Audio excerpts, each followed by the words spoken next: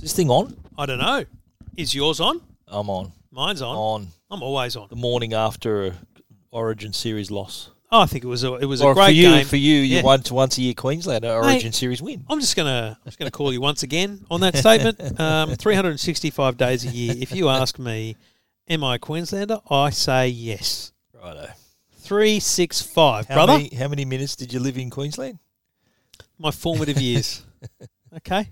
Good on you, mate. No, it was a great win. I've got to say, great win.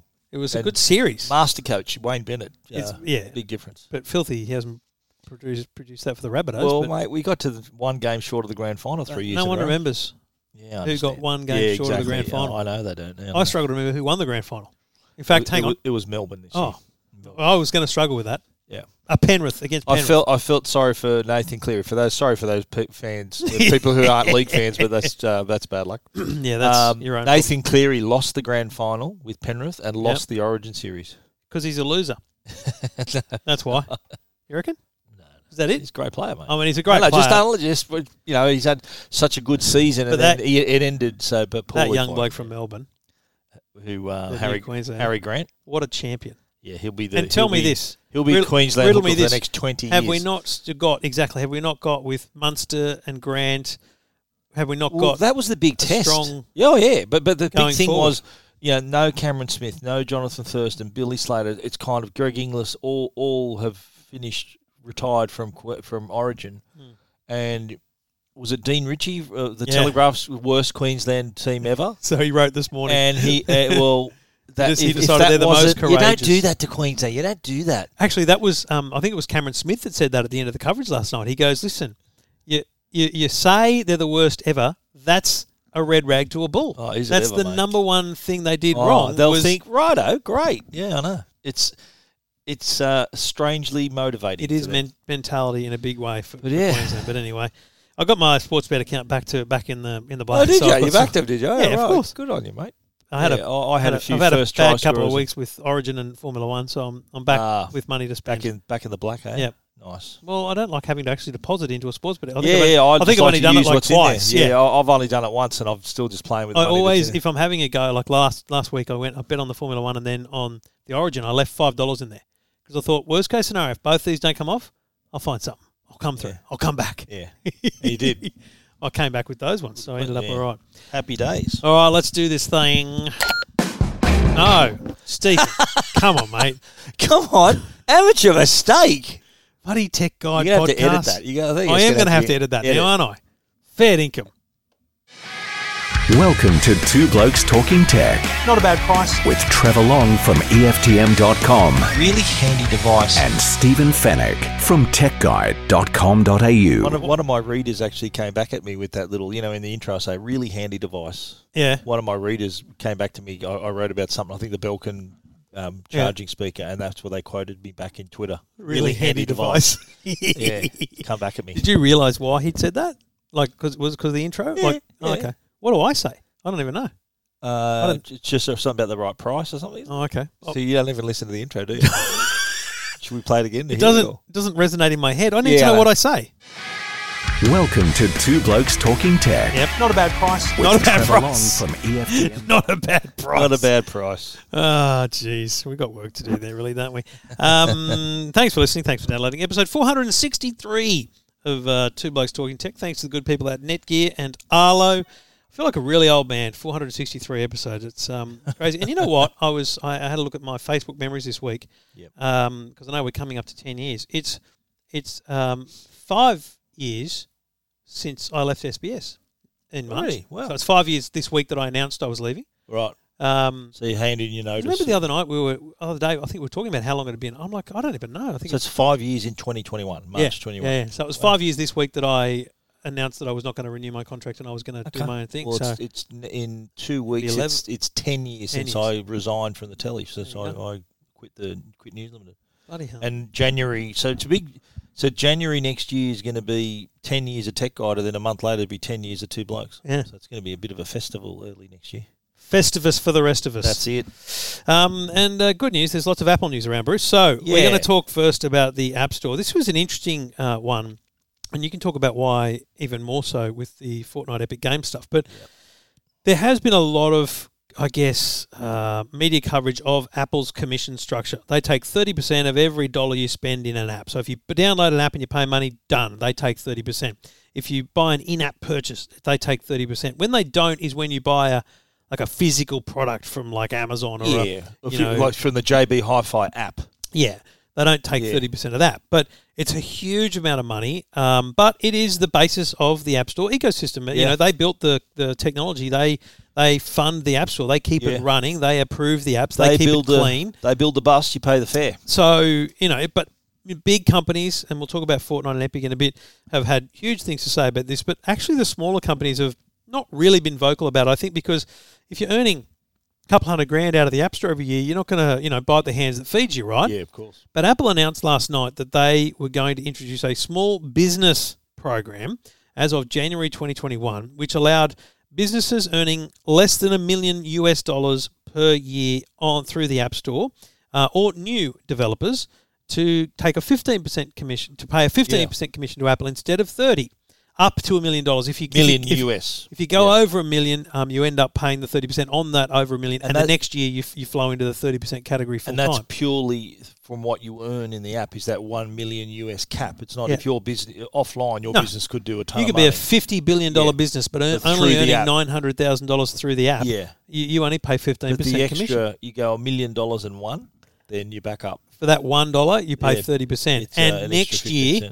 The next calendar year, you're 30% for the whole lot. Right. And you need to drop below $1 million again to qualify for the following calendar year. It's a little bit complicated, but, it makes some broad sense. And Apple were very clear when they spoke to us about this in saying this applies to the vast majority of developers.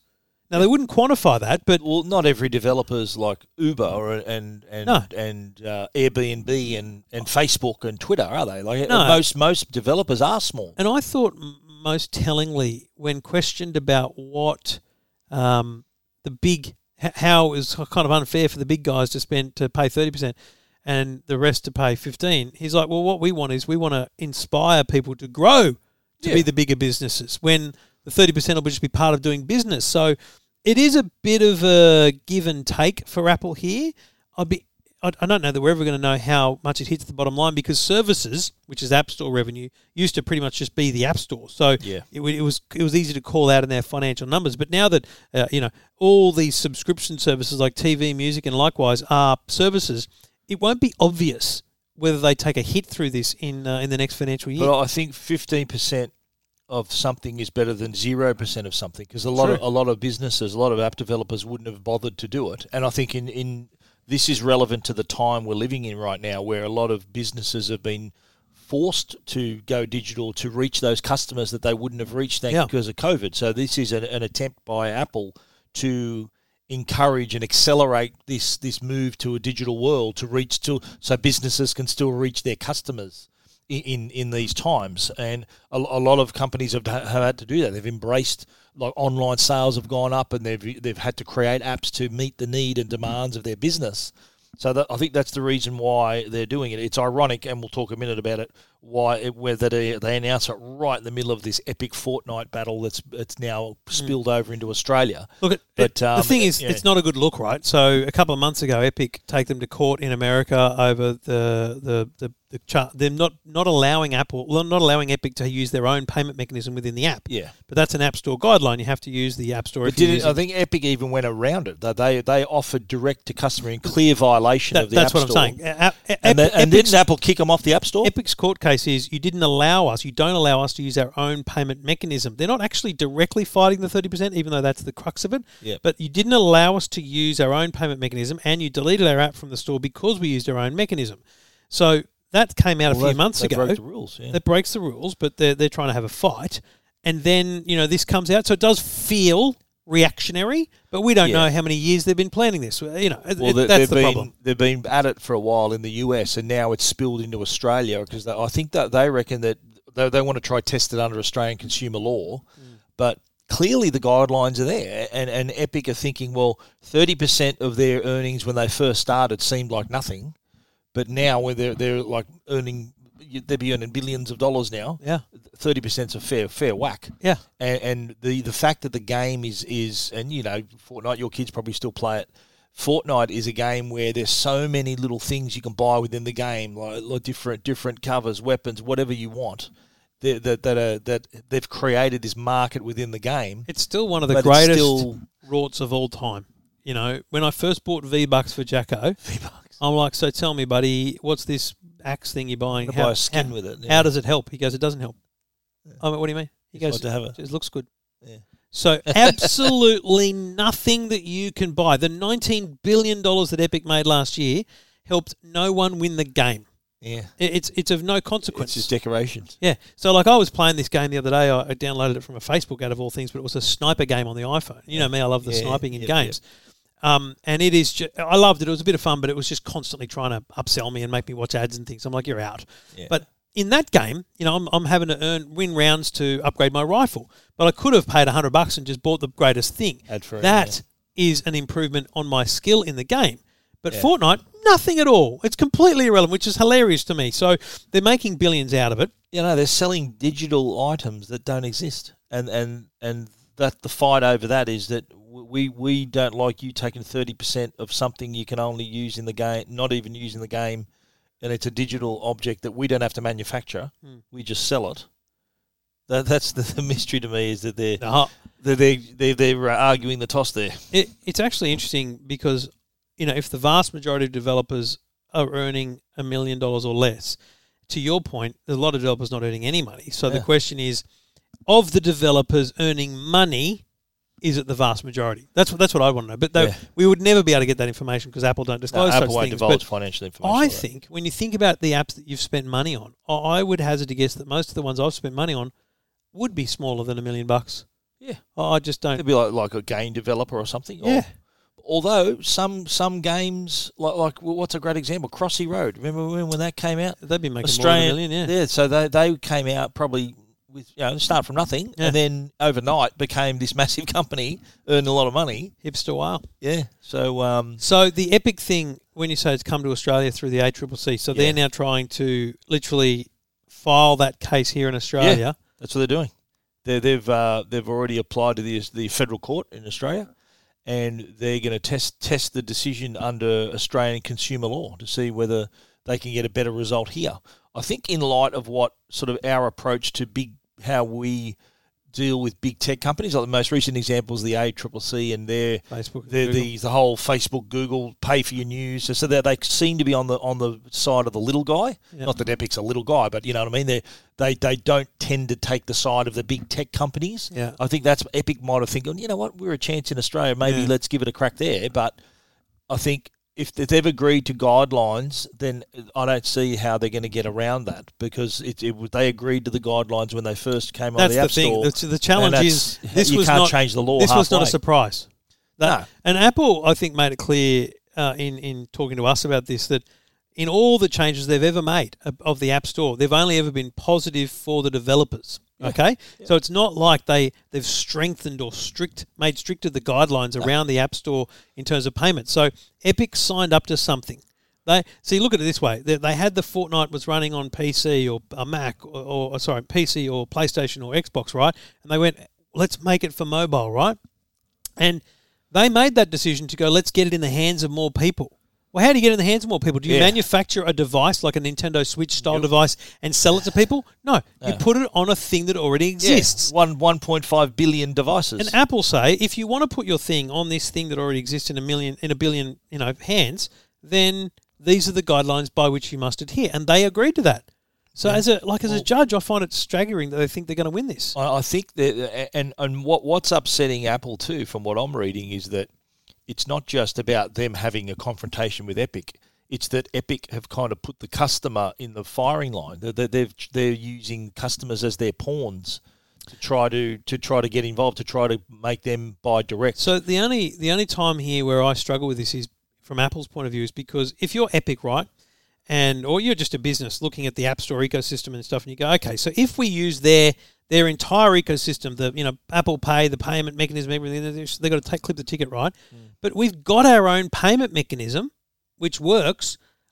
Why can't we use that? because it doesn't require Apple to do anything for them to be able to click a button and use a credit card. So what's the saying? You got to dance with the person who brung you to the party. Like Epic signed up with the App Store to put themselves in front of billions of people, and you can't turn around and say, okay, now thanks for the lift, but we're going to go on our own now.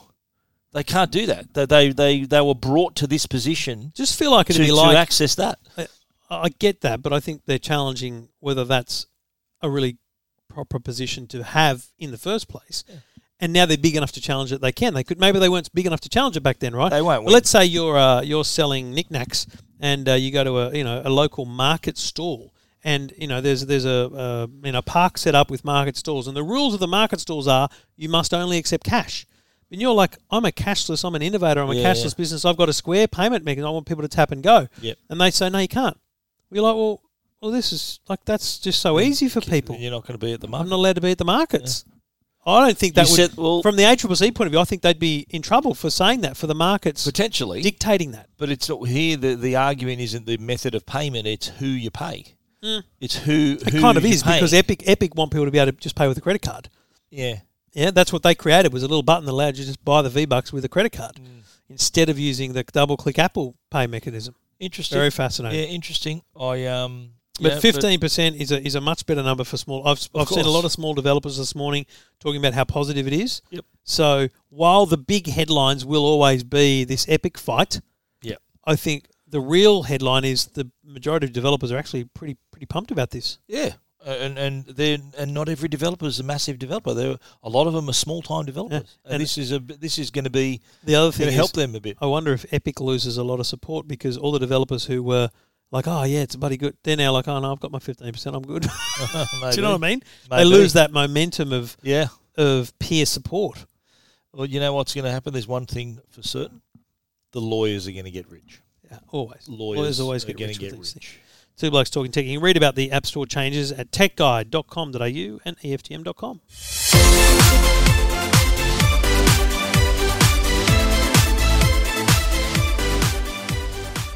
Call of Duty. Woo, yeah. The new Black Ops Cold War. Ronald Reagan. This is a good period. I really loved the trailer for this game because it had it was playing Blue Monday by New Order, so it had a real 80s feel to it. And it still has, the game actually has a really cool 80s feel to it as well. But for those, and you're gonna crack a smart ass how old I am joke here. I was going to say we're both children of the 80s, essentially. But for those who remember that period of time, we're talking the early 80s and the sort of the Cold War era where there was Russia and the US and this arms battle going on. This captures that period really well. It's sort of that paranoia about Russia and the whole atmosphere of the game is really well done. I downloaded it and started playing it the first night, and then I think I've played it two nights since. So I haven't got a long way. So I haven't finished the campaign in any way, shape, or form. Oh, I have. I had one quick look at a multiplayer, and of course got smashed. So it's just stupid. Actually, I didn't do too bad. Now that I think about it, I didn't do too bad because there were a bunch of newbies basically. But I'll tell you what I loved and what I hated, and then you can tell me your full thoughts. But I thought the graphics were amazing. I still think the people aren't brilliant. But anyway, that's a whole other thing. I played it on the PlayStation 5. Yep. Did you do the same? Yeah. Yep. And that sort of took it to the new level. The graphics look way better, but the refresh rate is really, if you're on a 120 hertz refresh rate playing it on a decent TV, you notice the difference. It's a lot smoother and cleaner. Yeah, and that's a big change. But I really like it. Looked fantastic. It looked really good. I liked the storyline because it's like being part of a movie. I've always said this: playing Call of Duty campaign is like acting out a part of a movie. And what I found a bit confusing was I was different characters at different times. I also found it confusing that you were going forward and backwards in time.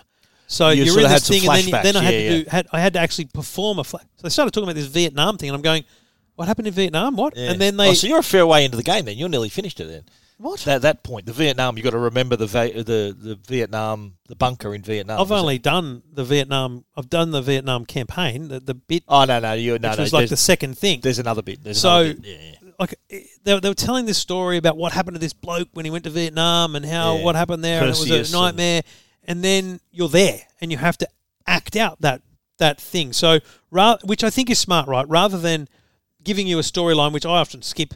That you need to watch and then remember for later in the game, as you say, you play it out. and so you remember this battle and this thing you collected or whatever. All these little relevant things so that happen. Once I got my head around the fact that evidence board was a backwards and forwards time travelling set of evidence around this person called Perseus.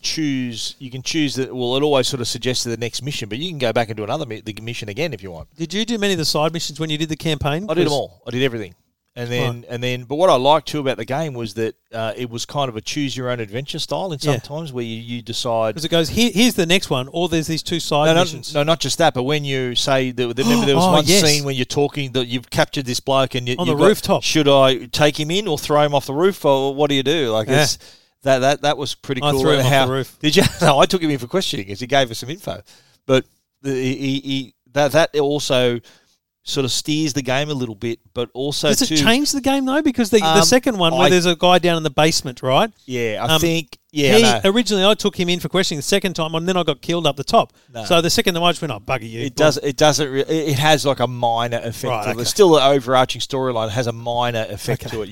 You get to the same point a different way. Right. But what I like too is that your main character, you play Bell, so you're Bell. Yep. And I like how you can put your own name on it. Trevor Bell Long, but then they black out the rest. Stephen Bell Fenech, and I was from Australia, and it even gave you choices of your different personality traits, and that affected decisions and how they talk to you and that as well. That I've been reading other reviews that really plays a part in how you appear in the game, how you respond in the game and things like that. Again, my preference for these games is being the long range sniper. There's a few opportunities to do that. Those ones where you go to that like old nuclear bunker or something, and it's like he's up there going. I love the camera thing where you're zooming in to tag the enemies, take photos, and then I'm just like, mate, I don't need to go anywhere. I've got this guy. Boom, and it was great. I like how you can slow it down too. Yes, you sort of when you breathe, it doesn't hold your breath and it goes in a slow motion. It doesn't just steady; it slows, which I think is really. And I also like those moments where you got hit and then or as you were coming off the zip line or something, it kind of slowed and allowed you to kind of as they were getting up, you're getting up and you're the like zip line bang, in the snow. bang, bang. That was great. There's a lot of really good scenes. Like it does that's what I like about it. The locations are all different. There's one in the snow. There's one in the jungle. There's one in the desert. It's all different scenarios. Yeah, and and the storyline is. There's all nice little twists and turns in the storyline as well. You find out little things. Even later in the game, you'll find out even more things. I don't want to spoil it for people, but it is worth playing through to the end. Yeah. Because it goes right to the end. You're thinking. Now, here's what I want to know. At the very, very start of the game, there was an option to choose mature content or something. You can choose not to have the graphic content. Because what does that mean? Because I'm thinking, is that the swearing or the blood and guts? I think it'd be both the swearing and also the violence and the blood. Because I don't like Jackson's turning 14, right? And I would argue I don't want him playing Call of Duty, but that option made me think maybe because shooting games it's still mature, but it would reduce the shock of it. Okay. There is some like the blood and the violence and some other parts would be knocked down a little bit. I'm just curious as to whether there's a way of essentially getting a rating on the two different versions, because but bottom line, you're still shooting people and it's still war. It's still a first-person shooter. You're still blowing people up and shooting people and doing things like that. Jacko's having some mates around for his birthday and they're just going to play PlayStation and Xbox because I've got enough controllers for them all. Yep. And he goes, the boys are just going to want to play Call of Duty. And I said, the boys are going to have to play under Trev's rules, which is you're going to play Spider-Man and Astro's Playroom and Sackboy because an NBA 2K... They all play Call of Duty, all his mates. I don't know, but they're not playing it in my house. They would. Yeah. No, I'm sure they would. Yeah. But are they? 14? Yeah. Yeah. That's Call of Duty there for you. Even though it's rated R, some version of the game that's what I'm saying. It's not even an MA15 plus game. Rated R. It's an R. Yeah. And so I just... Yeah, man, it's tough. And I wrote that in my review. I said, we're warning to parents. It is pretty graphic. Like there is a scene where you throw a bloke off, and you don't do it. Remember when you're questioning that bloke? He's hanging off the roof, and the other guy Adler just grabs the other guy and throws him off the roof. You see him fall and hit a car down below. So it is pretty confronting, some of that content. So be careful, in terms of parents. Confronting, if you're watching Saving Private Ryan with your kid, of course, then that's MA. I would say that's worse. Yeah, you're right. Because it's like it's acted out as real people. Yeah. So I'm just wondering if I've watched, and I can't think of too many actually serious like wartime movies. I think we watched Greyhound, but that was not as bad. That was pretty tame. But I'm just wondering it's a real challenge for me right now. Watch a movie like Platoon. I'm at that precipice of decision making with Jackson as to he's 14, but he's a very mature 14. Yeah. But is he ready, and what effect is it going to have on him? Those are the things you have. I think as a parent, I don't think a lot of people do. Maybe, but I think Saving Private Ryan, which I've got here, I think it's MA 15 plus. Yeah, and that's 15. It's 15 plus. Yeah. So Call of Duty, I think, is this one rated MA or rated R? Last year's, I think Modern Warfare was rated R. I'm not sure whether it's MA or R. That's the problem with not getting a box anymore. Yeah, really that's a good point. Yeah, but I want to talk about the multiplayer too, because that's kind of the real attraction to a lot of players. A lot of people who Call of Duty fans don't even play the campaign. Right, they just go straight into multiplayer. And the multiplayer this year is a lot simpler. Like there's less weapon selection, and the maps are lot they different. Smaller? Some are, yeah. Some are. The one I played was this. It's hard to describe, but anyway, it was quite a small, and I loved. It was just I could basically walk around the boundary, and just I quite liked it. Where? What was it? I don't know. What was in it? Like a warehouse, something? No. It was like a farmyard. It felt like a farm. There was kind of this little rivery Cartel. Creek area. That's called Cartel. Creek near the rocks. There's all crops out the front of this building. No, I don't remember the crops. But there was like little barn sheds and things. And there was like a little tower people shooting out of. There was one little tower there, yeah. Cartel, that's called. That's like I think that's like a drug, like a Colombian sort of. I like that map, and I also liked it. I felt like you could get from one end to the other real quick, so it meant that smaller maps, tight map, tight, like the maps you like would be. There's one I think called Armada, where you're out at sea on this big boat, and there's a couple other little boats that are moored to this bigger vessel. And that's got some really long sight lines where for you can be sort of sitting back with your sniper rifle. Whereas the smaller maps. Do you have to earn your weapons or? No, I think when you start in your multiplayer, there's like 5 custom. There's 5. You got to get to level 2 before you could choose sniper. Yeah. But can it get better? So if you go down, I think one of the there's 5 presets. So you had to be level 2 to get there is sniper. One sniper. Yeah. It took me a minute to get to level 2.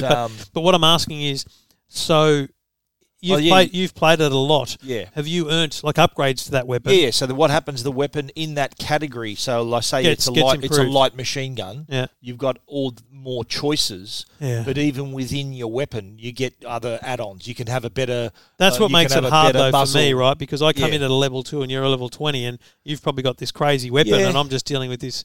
Bog standard. You earn it though, but I think what it tries to do, the service does try to match you with people more your own skill level, but or your own rank. Yeah. But you can upgrade. See what going further up in the ranks unlocks features of the gun, so you can get a better scope, better handle, better barrel, and then. So what's your favourite thing about multiplayer then? I just like the new maps. The physics of it is. I reckon probably not quite as good as Modern Warfare. Modern Warfare was a bit smoother. This is, I just think it's just a matter of getting used to it. The maps and their choice of maps and locations, because a lot of them are small and tight, so it's a bit of a run and gun.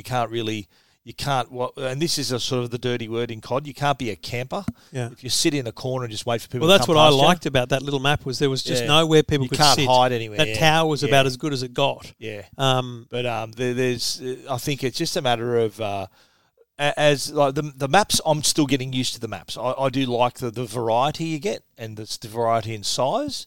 And I think not having as many weapons to choose from is probably a good thing for a lot of people, because it's just less confusing. But overall, I'm happy with it. I've been playing with it. Is there anything they're missing that used to be great and now is lacking? No, not really. No, I think that's what I like about it. I wrote that in my review, that they haven't dared to change the core of what makes COD great, especially the multiplayer. They have not dared to change that, because that would cause a lot of people some grief. Very good. Call of Duty Black Ops Cold War is out now, and it comes highly recommended by Call of Duty expert Stephen Fenech. This is Two Blokes Talking Tech. And we do it all thanks to the good people at Netgear. And if you're into gaming, the PS5 is Wi-Fi 6 enabled, and so is a range of Netgear products that will all be Wi-Fi 6. Netgear Nighthawk Wi-Fi 6 mesh system. There's a new Nighthawk router that's Wi-Fi 6. There's a bunch of products on the market that are not just Wi-Fi 6 enabled to give you the speed and accuracy you want from your Wi-Fi, but with the Nighthawk products, you can also choose things like quality of service. You could have a household full of 40 different products and Wi-Fi connected devices, but you could choose that the PS5 gets all the bandwidth it needs by suggesting it gets quality of service. It's a fantastic way to configure your network with the Nighthawk range of routers from Netgear, and you can check out the full range at netgear.com.au. This is Two Blokes Talking Tech with Trevor Long and Stephen Fenech. I wish I could swear right now because why? Wow, the M1 chip on the MacBook Air and the MacBook Pro are incredible. I sat down to do my review. I'm like, I don't even know what to say. It's just it's hard to fathom the more than generational leap that has occurred. Yeah, I said that in my review. I said I can't recall a bigger improvement one generation to the next of anything. I felt really sorry for Jacko because we bought him a MacBook Pro 13-inch, $19.99 in June. Oh. Does that fall within their time limit where you can upgrade? No. Because I've heard of that, 14 days is their list. No, I've heard longer. I was talking to a woman the other day. She bought an iPhone 11 in August, and they let us swap it to a 12. Yeah, I don't think it does. But because he's in year 8. I said to him, if I buy you, because I can buy you $1,000 laptop, or I can buy a $2,000 laptop. But I tell you right now, if I buy a $2,000 laptop, it's lasting year 12. Your whole thing, yeah. That's got to get you to year 12. Well, I actually advised Deborah Knight on 2GB, her son's starting high school next year. Yep. She sent me an email saying, look, here's what the school suggests. What do you recommend? And I recommended to her the M1. I said, look, pay the extra couple of $100 don't get the cheaper, older MacBook Air. Go the extra few hundred for the M1 because that will last him his entire high school. It'll last him to year 12. I grabbed Jackson's laptop. I sat it next to the brand new. They look identical. They're the exact same computer, essentially. Totally the same. Design-wise. Design-wise, except that when I ran Geekbench, it was like, what the hell? Yeah. Like, it wasn't even comparing an i5 to an i9. It was phenomenal, right? It's amazing. And then I went, well, hang on a minute. This is... So I don't understand Geekbench enough to know whether this is legit, although I see a lot of people using it. But clearly this silicon works well with Geekbench. So let me try it on a few other things. I did some Final Cut editing. I did the exact same edit on each one. It wasn't mind-blowing, but clearly the old one was slower. But that was a really quick and simple editor. I'm sure it would have a difference. And then I ran a thing called Cinebench, which is like this... It renders a photo, and it was just... I don't know what it was doing, but it was a pretty high-power thing. And it was... lengths ahead again. Yeah. Lengths ahead. And here's my number one thing. The MacBook Air is as damn well good as the MacBook Pro. Exactly, yeah. And I genuinely struggle to recommend the Pro to people. Well, if you like what do they call that? The touch bar. Like there's if you like the touch bar, it's got the same number of USB-C ports. If you want a little bit extra battery power, yes, it's there in the MacBook Pro. If you are genuinely doing high-end 4K, 8K editing, then yes, you need the Pro. Yeah, I explained. Well, I think they explained the thermal performance is different. So the MacBook Air would likely throttle back when you're trying to churn through a lot of stuff, whereas the MacBook Pro will hang in there a lot longer. My point is I didn't discover that. It didn't happen. Yeah. In both the high-end benchmark testing and the video editing I did, they both performed as well. Jackson's computer... But that's performance like for Jackson's that moment. Jackson's computer... No, but I was rendering a 15-minute 4K video. But if you're doing that all day long... Jackson's computer whirring the fan like I could hear it, Yeah. whereas the new MacBook Pro not doing it. The new MacBook Air doesn't have one. It was phenomenal, mate. Well, I think Apple's in a very... Well, they were already in a unique position because they were running their own hardware with their own software. That was already unique. But now they've taken that to another level because hardware, software, and now the processor is kind of the holy trinity they've created there. Yeah. And I think, and I said this in my review and in my video... They've hit the holy grail. They've discovered the holy grail of processors where they offer you the performance, which normally on a laptop comes at the expense of the battery. You normally smash the battery. Yeah, you perform well, but you'd be plugging it in 2 hours. Yeah. They've managed to find this magic spot where you're getting the performance and the thing runs on the smell of an oily rag. And let's be clear. My battery, I haven't charged this in I think once in 3 days I've charged it. Mate, it's not perfect testing, but I said I haven't even charged the MacBook Air. Yeah. I'd had it for a week. Now it's not my daily driver, but I've used it a lot. This was my daily driver. And normally you're like, what the hell? Now you're not going to get 20 hours performance out of the MacBook Pro if you're doing video editing. No, of course not. But this is a whole day device, legitimately, genuinely. A whole day, 2-day device, mate. This way, if we were travelling again, there'd be times you wouldn't take a charger. You'd had one charge. You on a full charge, you could go to London. Not have to take your charger with you in your carry-on. No, yeah, you could get away with. You're not going to watch 20 hours straight of content, but you could if you do watch 20 hours, it will still be running. It just makes me think, if this is your entry level. Yeah, what the hell? The iMac? I'll take my money now. I suggested, based on a bit of our feedback last week, that maybe they won't change the numbers. But if you have an M1X for the 16-inch MacBook Pro, they won't change the number. It'll be M1 something. So here's what I reckon. I've said M1X for the 16-inch MacBook Pro and the iMac. Oh man. M1Z for the iMac Pro and the Mac Pro. Yeah. Right. So then you've got an option in the 16-inch iMac perhaps to jump up to the Z and get crazy performance. 16-inch MacBook Pro, you mean? I mean, if you go M1, M1X, M1Z, so you've been choices within the M1. It is a leap, right? Now, in some machines, the Air, you'll never get the choice. It'll always just be the M1. Yeah. In the MacBook Pro 13-inch, no choice. But in the MacBook Pro 16-inch, you've either got the M1 or the M1X. Yeah. In the iMac, you've got the M1X or the iMac Pro has the M1Z. I don't know. Yeah. I just they've got to differentiate it somehow. Well, they have, but they also otherwise why would you buy a Mac Pro if there's an iMac's going to do that? But they also need like a 16-core, 24-core, whatever core device at the Mac Pro level, right? So you mean like they've got 8-core now? So you reckon they're going to double down and triple down? The M1X will have like 16 cores or more. Because you've got these Xeon processors now, you've got i9. You realize there's a lot of choice in the Intel space. And they need to not just provide performance, but they need to provide price and choice. So I think that March next year, we're going to get a new look iPad Basic, which will be the new design at the low level. They said 2 years. How's it going to take 2 years? I think the Pro will be the last. Because the Pro only came out this year, the cheese grater, I think that's early 2022. Came out last year, the Pro? It was last year the Pro came out. They announced it at WWDC last year. Okay. We were there. It's only been around for a year, right? The cheese grater. So I think smashing that with an upgrade within a year would be crazy. So the next will be, I think the next is iMac. So I predict 16-inch MacBook Pro. March, iMac, and 16-inch MacBook Pro. Boom. End of the year, iMac Take Pro. my money now. iMac Pro at the end of the year with this new Z chip. And then the following year. Early the following year. So that's kind of 2 years. Yeah. Right. Okay. I'm down with that. Yeah, mate. I'm down with that, mate. Would you buy the new iMac? I will sit outside the Apple store for it. I'll give it my deposit right now. 100%. I would literally. That is really cool. And have a new design too. I'd put money down for that faster than I put it down for the Tesla Model 3. I would pre-fund that computer. Wow. Because now that I've seen this performance... Oh, yeah. Imagine on your desktop. It's just phenomenal. I can't get enough. Well, that's the beauty of the desktop. You've got to think about it. They don't have to worry about battery performance. No. It's plugged in. So you can... It's just going to be... It's going to be the speed of light. But because of what they've shown can be done with such a thin thing as the MacBook Pro and some thermal cooling, imagine what the iMac's going to look like. The iMac's going to look schmick. Yeah. It's going to be crazy. Wow. Yeah, remember they leaked, or it wasn't leaked, it was some artist rendering of what it would look like. Imagine that, full screen iMac, blisteringly fast, wow, just take my money now. Yeah. Shut up and take my money. And I reckon, too, they'll come up with a bigger screen model.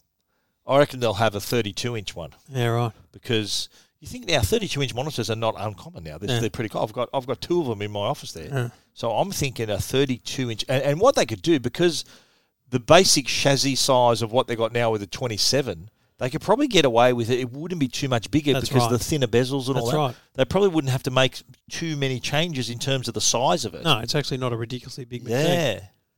Bring it on, mate. I can't wait.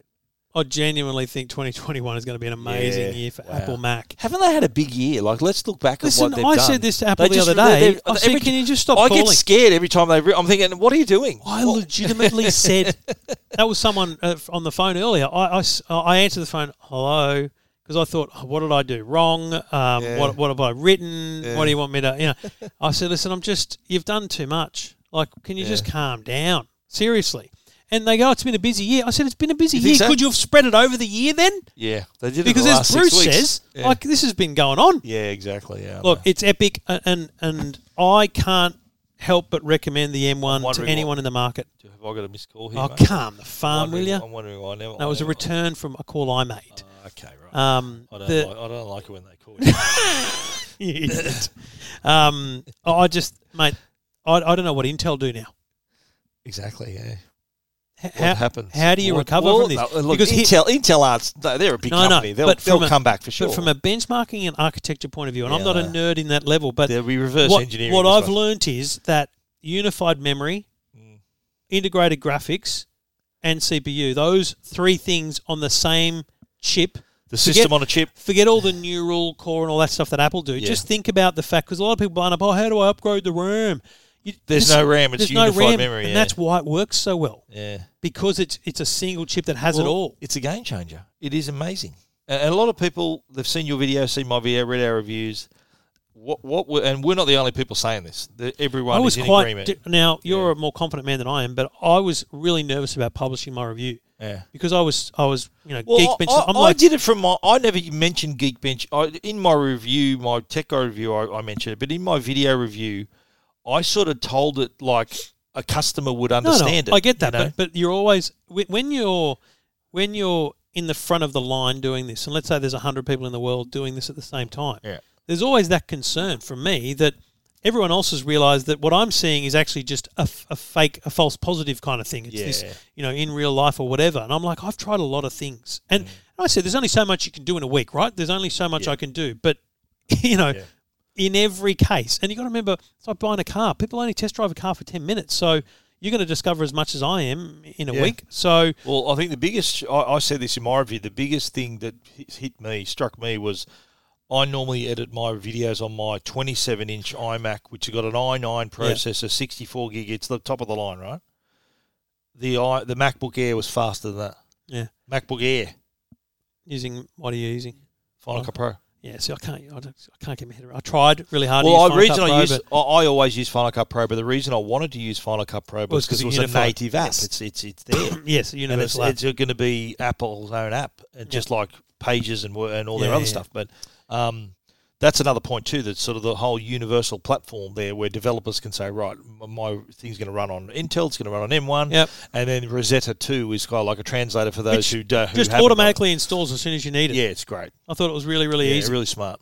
Loved it. Anyway, our full reviews of the MacBook Air, the MacBook Pro, based on the Apple M1 chip, are up at techguide.com.au, EFTM.com, and our videos are in there as well.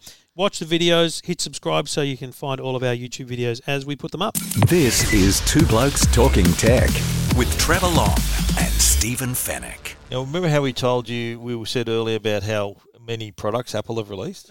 We forgot that we hadn't talked about this one, the HomePod Mini. Bruce, Apple warning, Apple warning. Woo. It's like what is it on Triple J? They go, well, language warning. Never heard of Triple J.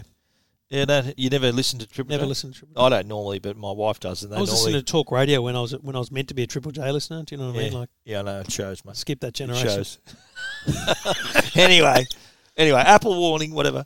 The HomePod Mini. Now, this, I think, I reckon, and I didn't write this in my review, I just had this thought now. This should have been the HomePod they released before. It should have been the first. This should have been the one that they released 3 years ago, whenever it was. That's right. And this would have made their market share go straight through 100%. The roof. They kind of. It's been 2.5 years since the HomePod came out. Yeah. In that 2.5 years, Google and Amazon have grown in huge numbers. And have a guess why? Because their cheap speakers are $150 or less. Oh, much less. And let's be clear, HomePod Mini, in terms of dollar comparison to and feature comparison, is overpriced by like double, because you can get an Echo Dot with a clock. You can get the Google Nest Mini for $79 right? But let me tell you straight up, $149 you get sound that is it's awesome, double or triple what you get from those little things. See that's and do you remember when HomePod came out? At that time, that's when Google Home came out. What was it at $149? Yeah. And then Amazon speakers came out for $120. And Apple was just still hanging in the background there, overpriced, and people not buying it. So they kind of missed the boat there, I reckon. I think so too. And that's why Siri is kind of the third ranked digital assistant in terms of... She's the oldest, but the dumbest of the digital assistants. And I think if they had reversed it and done this will bring them back. This will bring customers back. You've got to remember the number of people who own iPhones and iPads and iOS devices. That's more than half of Australian customers. This will do it. There's nothing stopping you owning multiple home smart speakers. You can have your Googles and Alexas, but you can have a HomePod as well in the kitchen or the bedroom. But I think what will happen is you buy one of these, you're going to want more. You're going to want more. Right? I reckon, I've said this before, I reckon you should buy two. Anyone who wants to buy the HomePod Mini, get two. I agree for two reasons. One, they sound great together as a stereo. Well, that's it, left and right, and then you've already got a multi-room system. Or if you want a multi-room system, they're great because Siri exists. Siri's as good as she's ever been, but still not improving to the point of Google and Amazon to be witty, funny, and able to actually answer questions. Siri is good for controlling your smart home and giving you music. Yeah. That's what she's good for. Which in most cases, they're the number 1 and 2 uses of a smart speaker. Let's be clear. As HomeKit advances, I think you're going to see more products that are HomeKit compatible. Yeah, and that's where everything happens. For anyone who's got an iPhone, HomeKit is where you can link your lights with your thing and all this. There's one big problem. I think the number 1 selling smart home product in the country is cheap. It's affordable. It's the laser stuff, Connect Smart Home at Harvey Norman, right? Yep. Because it's affordable. But it's not HomeKit compatible. Because that's a whole other. HomeKit tends to be sort of more. It's a whole other level of authentication required. Yeah. And so, if they want genuinely to own this market, they have to allow the companies like Tuya in China, the people that make Kogan, Connect Home, all the affordable and off the shelf smart home products are Tuya. You can use one app. If you've got a Kogan thing and a Connect thing, you can actually use one app to control them all. That needs to become HomeKit compatible. It would be a phenomenal thing to do because you're going to spend so much money for a strip light from Philips Hue. Screw that. I'm getting a Kogan or a Connect Smart Home. I just went to Harvey Norman at Hornsby. We've got a new store. You should come up and see it. It's beautiful. Harvey Norman. Yeah, Harvey Norman haven't opened a new store in like 10 years. Yeah, wow. The Auburn store, you've been there, their flagship store. It's beautiful, right? Yeah. The Hornsby store, it used to be a Myer that closed. Yeah. It's beautiful. Wow. It's really well laid out. It's excellent. So anyway, I just bought $69, bought a couple of strip lights for Jacko. It's just there and it's accessible. And that's Apple's problem is HomeKit stuff is expensive. But mate, intercom. You can do it. That's funny. That was great. You can do it on Alexa. No dramas at all. But it's just better, smoother, and better quality on HomePod Mini. So you can from one HomePod to the other, say intercom the bedroom or intercom wherever or intercom everyone.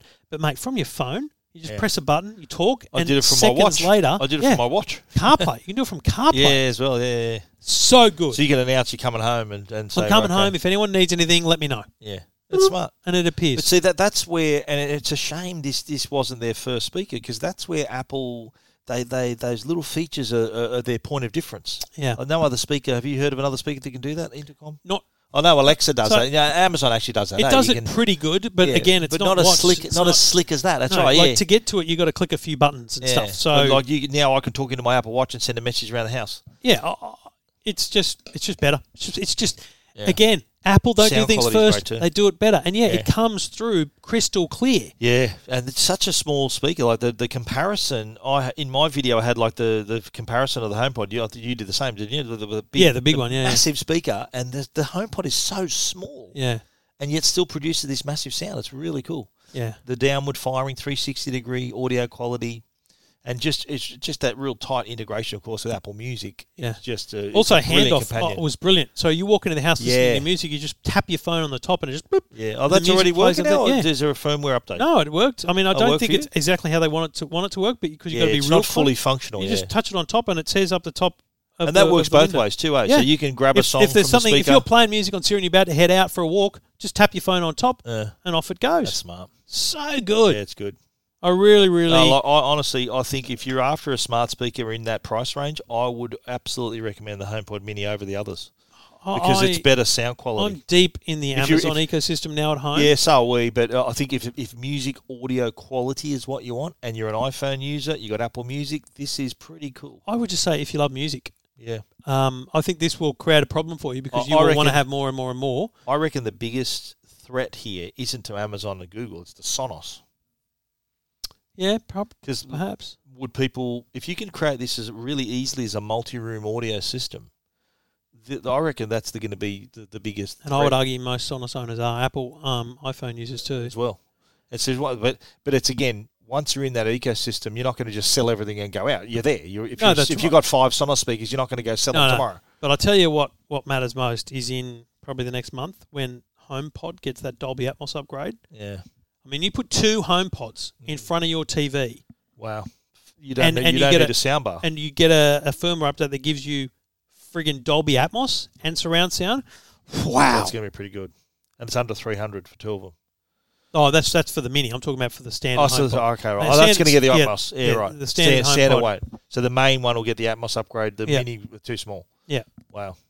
Phenomenal. Pretty good. Anyway, our full reviews again, techguide.com.au and EFTM.com, including our videos. And I've said it before, I'll say it again. Watch the videos and hit subscribe.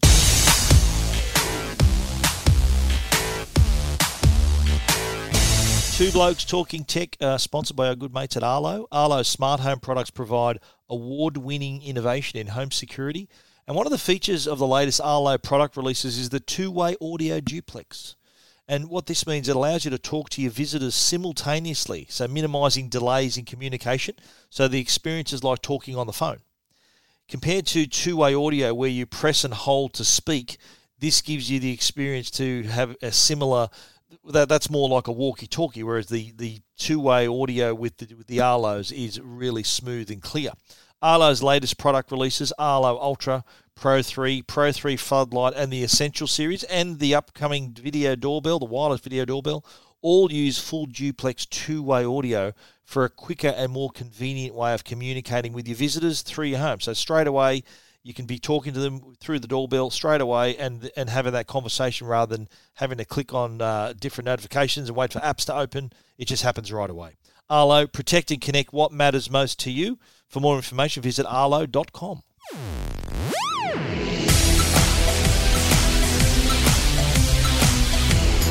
Well, I found this one fascinating. A few weeks ago, TPG Telecom, formerly Vodafone, and now the merged TPG, let's just call them TPG. I prefer to call them Vodafone, but they want to be TPG. Announced they were launching a new sub-brand called Felix. It was going to be a carbon-neutral telco. I didn't think that was a selling point on its own. I'll be honest. I know there's a lot of people that do, go hard on the environment. I respect that. No dramas at all. But, just being carbon neutral is not a reason for me to switch telcos. Yeah. But here's what's fascinating about this. They've announced this week their plan. And I say plan because there is just one. Yeah. And I've never seen anything like it before in Australia, because not only is it carbon neutral, it's $35 a month. Unlimited calls, unlimited texts. They call it infinite, but I'm going to call it unlimited data, because the data is 5 megabits per second. So there's no 400 meg, there's no 200 meg, there's no 50 meg. It's just data. Constant 5. Constant 5 meg as much as data. you want. As much as you want. Right. Now, with 5 meg data, you can stream HD video. Yeah. Felix even say the video might take longer to start, but it'll stream. Yeah. Like, I actually want to test this and go, don't break it to you, you can watch bloody Netflix on this. Yeah. It's not going to be 4K, but on your phone, who cares? Yeah. So 5 meg data just means your emails, if they're big attachments, come down to your phone slower. But it doesn't stop you looking at Facebook or anything. Yeah. Like, it's actually quite a fascinating thing to say, do we really need 5G when for value I can get whatever I need? And also, too, like, if you do have a limit on your data and at full speed, people are going to be sort of always looking over their shoulder thinking, oh, can I do this? Where am I at my limit? Whereas this sort of gives you that peace of mind where no one's going to throttle you back. It's just consistent. And it's budgetable. $35 a month. That's my cost. That's all. Is this prepaid or is this a postpaid? Oh, that's a good question. Prepaid? I feel like it's postpaid. Okay. I feel like it's postpaid. And this is part of Vodafone. So you're on the Vodafone part of the TPG. Network. So Vodafone so you're network. On the Vodafone network. Yep. So my mum, I just gave her a smartphone for her birthday. First smartphone, right? She had a flip phone for years. And what about this? I couldn't set it up because she had an old big SIM card. So I said, you need to go to the Telstra store. You need to burn a new SIM, same number, please install. Those are the instructions I gave. So they put it in for her. Anyway, she got a text message like a day later saying you've used $50 worth of something. And I went, oh, Jesus, you don't have any data. She's never used data on a phone. So she's burning through data at a per megabyte rate. And I looked online. The cheapest she can get a plan for is $55. That's the cheapest Telstra plan. The cheapest Telstra plan is $55. The small plan is that? Yeah, $55. Now, that's $20 more than she's currently paying with Telstra on a, old plan. Yeah.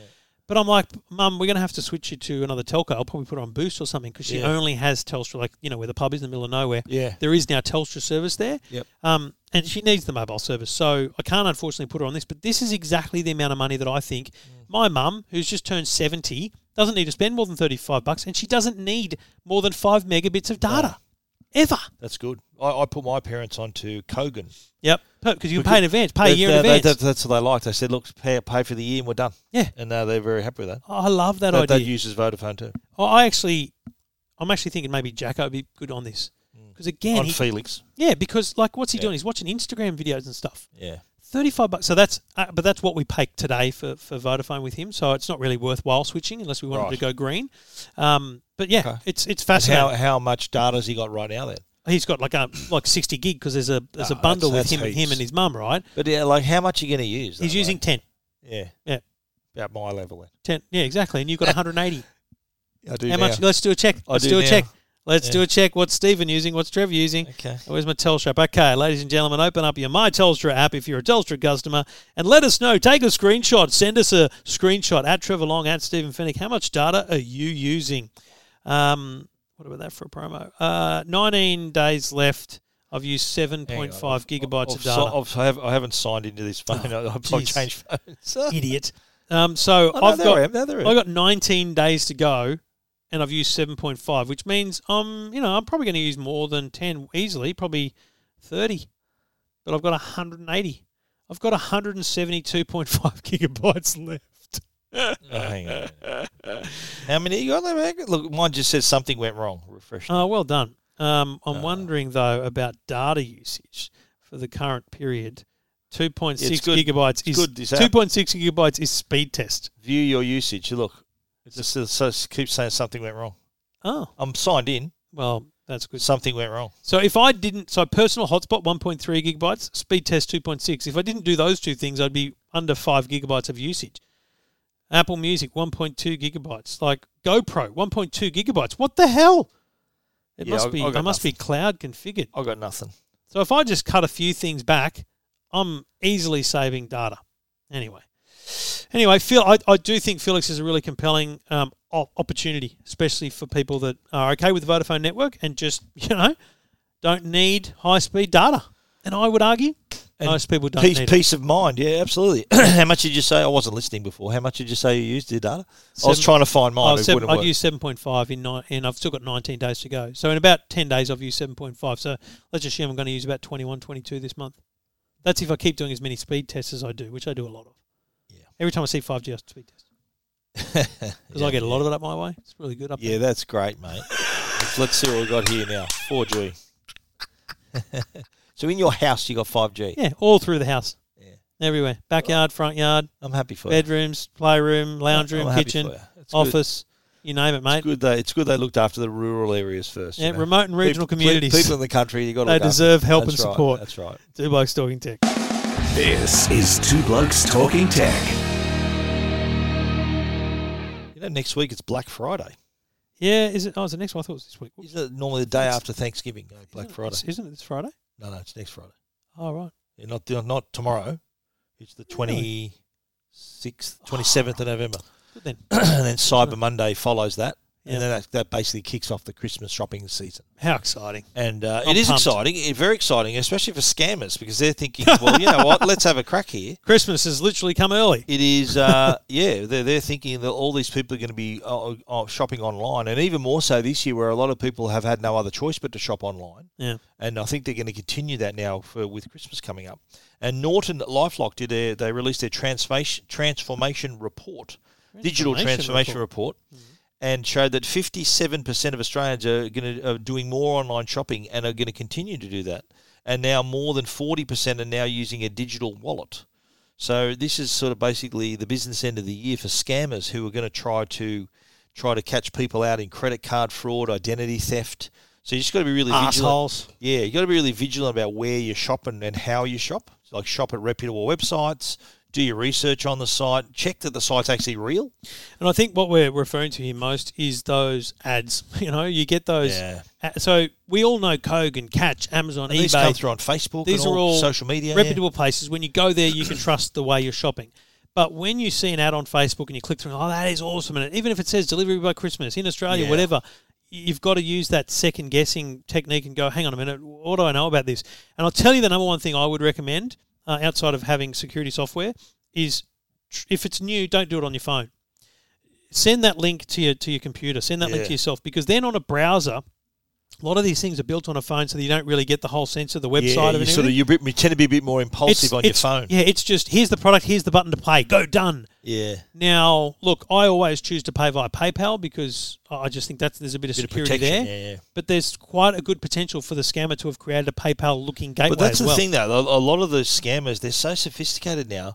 They actually create sites that you think are real. Yeah. They try to copy sites as well. Like, are you shopping at the real Tiffany site? Yeah. Wherever you happen to be shopping. So you've got to check things like make sure the URL is legit. You've got to also, if there are low prices and we're talking discounts more than 55%, red flags. If it looks too good to be true, folks. Yeah, it is too good to be true then. And review the copyright date, domain name, domain creation date. So if it's a brand new website that's just popped up, just be very careful that it's legit. That's the thing. And Norton have a product. Everyone has a product. Norton, I think it's called SafeWeb. Yeah. Trend have a product you can put on your phone as well. And basically what it does is it stops you going places that they think, hang on a minute, should you be going here? Yeah. It just waves reputation a little red based flag and says, hang on a minute, yeah. we've actually found malware on this site, or we've had reports of this, or we detect because of the domain creation date and stuff like that. That's the fun and smart stuff that they do. It's well worth checking into. Absolutely, yeah. And look, if you're not running internet security software, you're just asking for trouble. Yeah. Just do it. And don't. How many times? Just because you're on a Mac. You know, exactly. Macs aren't immune to these. Like this is not a virus on your computer. This is scamming. This is an operating system based scam. This is a scam. Yeah. So I think a lot of people ask me. I know they ask you, what's the best free internet security software? And my answer is there's no such thing. Yeah. You've got to pay for it. What I say to them is, which is the best free car insurance? Yeah, exactly right. Not the one. There isn't one. Get into it. All right, people. Details of that up at techguide.com.au. This is Two Blokes Talking Tech with Trevor Long and Stephen Fenech. And that's a wrap. We'll be back again next week with episode 464. Thanks to the good people at Netgear and Arlo. Thanks for listening. Thanks for downloading. Send us your feedback. Send us screenshots of your data usage, you poor simpletons, at Trevor Long, at Stephen Fenech on Twitter. And you can find us on all the other platforms as well. And as we said, check out our videos on our main products and hit subscribe to those as well. Stephen, I'll talk to you next week. See you then.